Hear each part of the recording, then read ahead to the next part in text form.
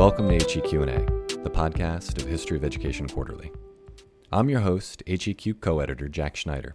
Every few weeks, we'll dive into recent work from the journal, asking authors how their projects challenge or extend what we know about a topic, exploring what's interesting and surprising about it, and then taking a step back to consider broader implications. In the second half of the show, we turn our sights to teaching, so if you're an educator, make sure to stick around until the end. And now, let's hear from one of our authors. My name is Lauren Lefty. I recently finished my PhD in the history of education from New York University, and I'm currently serving as an ACLS Leading Edge Fellow with the Children's Defense Fund's Freedom Schools program. My article is entitled, Puerto Rico Can Teach So Much, the Hemispheric and Imperial Origins of the Educational War on Poverty. My piece aims to uncover the ways that the post-war educational war on poverty developed not only in light of domestic politics, but also through transnational and imperial dynamics, particularly connections between New York City, the colonial Commonwealth of Puerto Rico, and Latin America more broadly.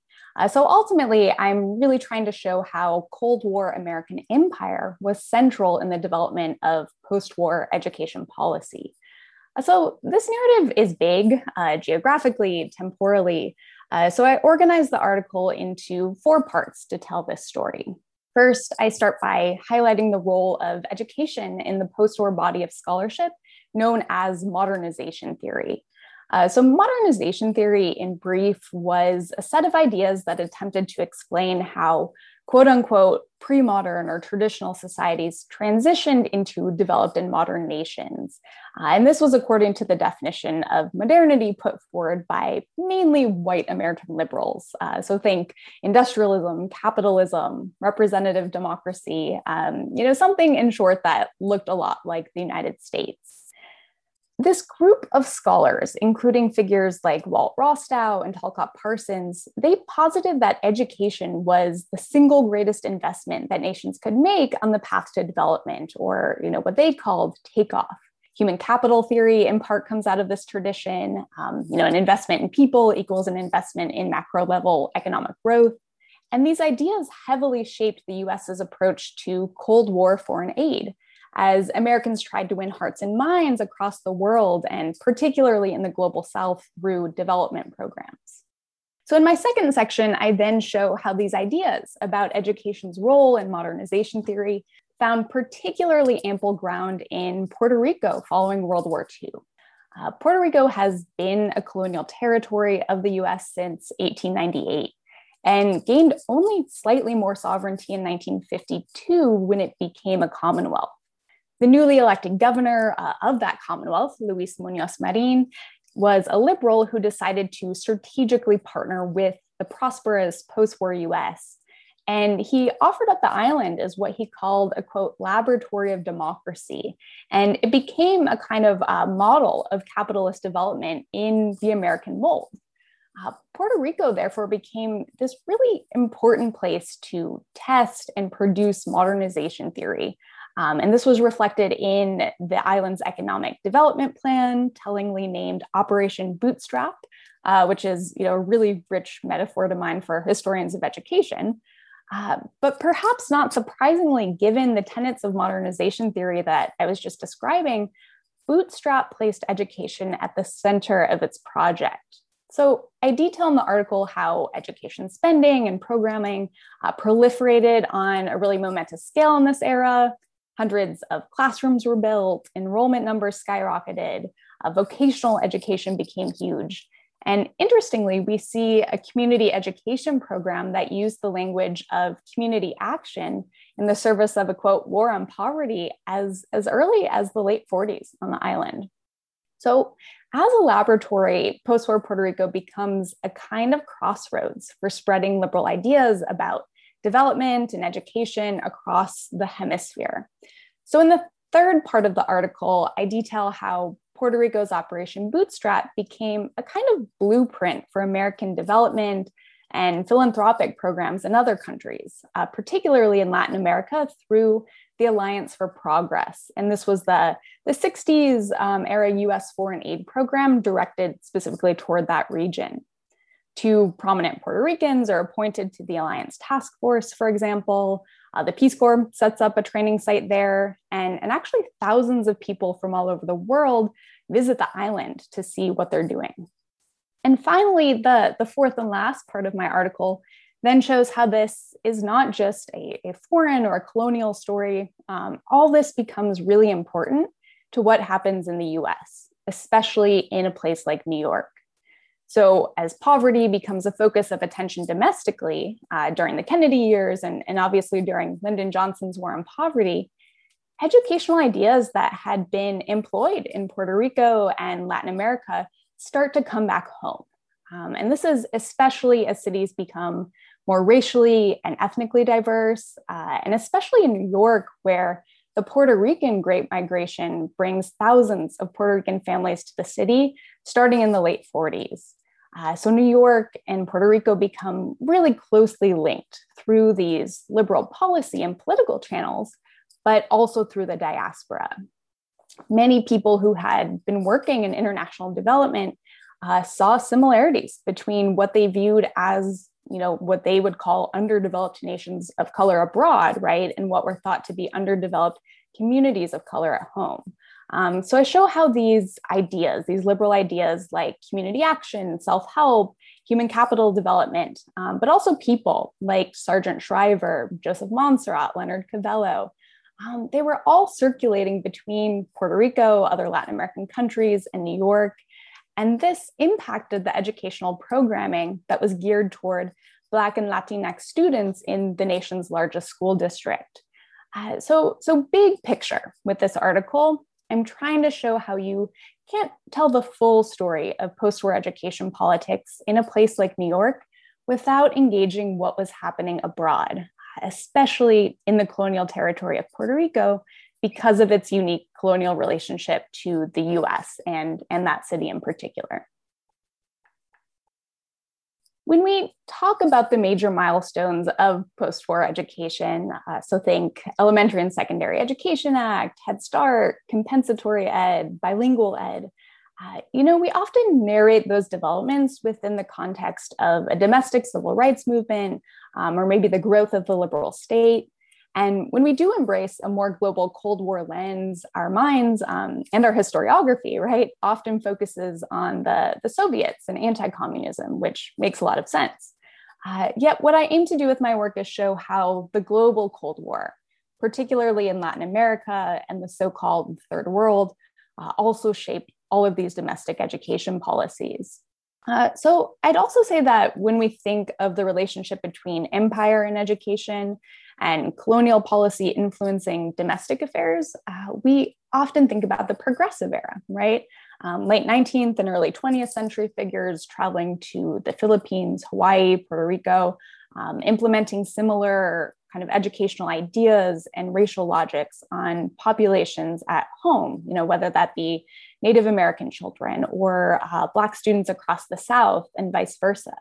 Yet, I think this lens, which is an important historiographical shift in the literature on empire, linking colonies to metropoles, this also applies to the post-war years in terms of American education policy. So other historians have documented this in the fact, or in the realm of policing, economic policy, even higher education. So think, the Cold War University, for example. But I try and argue it also applies to K through 12 schooling too.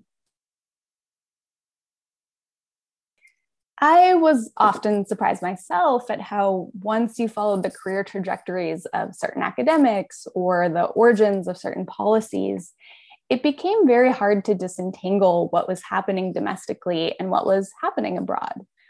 So many liberal policymakers that are important to the field of post-war education. So I'm thinking, again, Sargent Shriver, Oscar Lewis, who had his nefarious culture of pathology idea, McGeorge Bundy, Covello, all of these guys had connections to foreign aid and or Puerto Rico specifically. My research on Puerto Rican education activism in New York actually didn't start as a transnational story, but the sources led me there. And in my broader work, I also think about how border crossing and empire influenced grassroots education activism too. I think the broader implications of this work are that we have to take seriously the link between education, race, and empire, and start telling more global histories in order to understand domestic as well as international inequality. So it was Du Bois who said in 1903 that the problem of the 20th century was going to be the global color line. And in many ways, he was right. So the radical Black and Puerto Rican activists of the late 60s and 70s that I also looked to in my larger research, they're always pointing to the triple threat of racism, capitalism, and imperialism. So I think it's time, our histories of American education also revive this more internationalist approach to thinking about racial equity, which if you're a person of the left, this may seem quite obvious, these are not new arguments. But the emphasis has fallen away a bit in our master narratives, if you will, of US post-war educational history. So I don't think that means you abandon national or local frames, which are particularly salient in education, right? But you also take into account border crossing and global dynamics. And then moreover, just quickly, I'd say, we're talking a lot about decolonizing education these days and, what that means and why it's so important. So I think it's crucial to explore the more recent history of American empire and its continued forms. Puerto Rico is still a colony of the United States, for example. The recent withdrawal of US troops from Afghanistan also revived discussions of US empire, in its more modern incarnations. So our liberal policies are often bound up with imperial practices. Think about what was happening in the realm of foreign policy during the Johnson years when he launched the war on poverty at home. Think about the disaster capitalism that has taken place in Puerto Rico post-debt crisis and Hurricane Maria. Decolonization, as many indigenous activists say, is not a metaphor.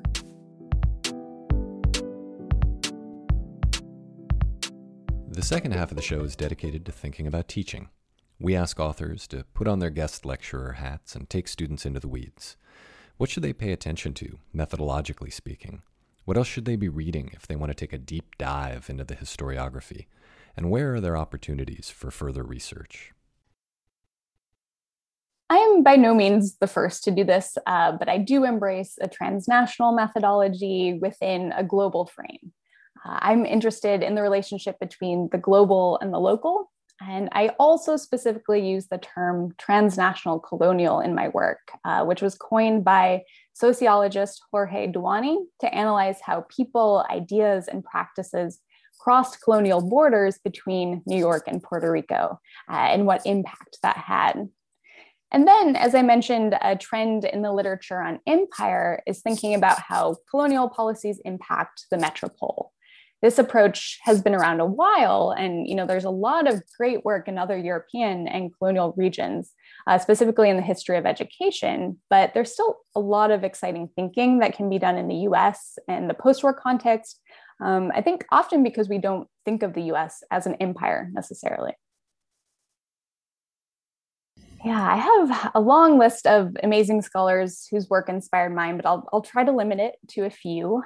So if you're looking to learn more about the history of Puerto Rican education, I definitely recommend Solsori del Moral's book, Negotiating Empire. And this tells the story of US educational colonialism in Puerto Rico from 1898 to 1952, so sort of the prehistory to the era I'm talking about. It specifically looks at the role of teachers in imperial negotiation. I'd also recommend Cliff Stratton's Education for Empire, which focuses on the progressive era. For an excellent book that takes a transnational approach to the history of education and looks across the border to Mexico, I can't recommend enough Ruben Flores's Backroads Pragmatists. And this reveals how Mexico's educational thought and policy influenced mid-century American progressive educators. And then finally, if you're interested in the phenomenon of Cold War development aid and foreign policy in the global South and how that impacted domestic politics, I'd recommend both Daniel Immerwahr's Thinking Small, which traces the idea of community development from its international to domestic forms, and Stuart Schrader's Badges Beyond Borders, which shows how Cold War counterinsurgency tactics then came to influence domestic policing strategies targeting communities of color. So again, yes, this is a short list from a lot of great work that influenced my own. I would love to see how American empire and the global Cold War impacted other realms of education and in other places too. So I allude to some of this in the article and explore some of this in my larger dissertation project, but programs like educational testing, privatization, early childhood education, these were all areas where American policymakers who came to implement these programs in poor racialized communities in the US had already done something similar abroad through Cold War development aid. So I'd also love to see some work on US educational programming in Asia, for example, in post-war Japan, maybe Vietnam or South Korea, how that impacted what was done in the US, for example. So there's a lot to explore here, I think. To learn more, check out History of Education Quarterly online. The journal's published by Cambridge University Press, and it's carried by most academic libraries. You should also be sure to follow HEQ's Twitter handle, @HistEdQuarterly, which regularly sends out free, read-only versions of articles, and the show's Twitter handle, @HEQ&A. And don't forget, subscribe to the show so you don't miss forthcoming episodes. We're available on iTunes, Stitcher, and wherever you get your podcasts. HEQ&A is produced at the University of Massachusetts Lowell. Our producer is Jennifer Berkshire, and our theme music is by Ryan Shaw. I'm Jack Schneider. Thanks for joining us.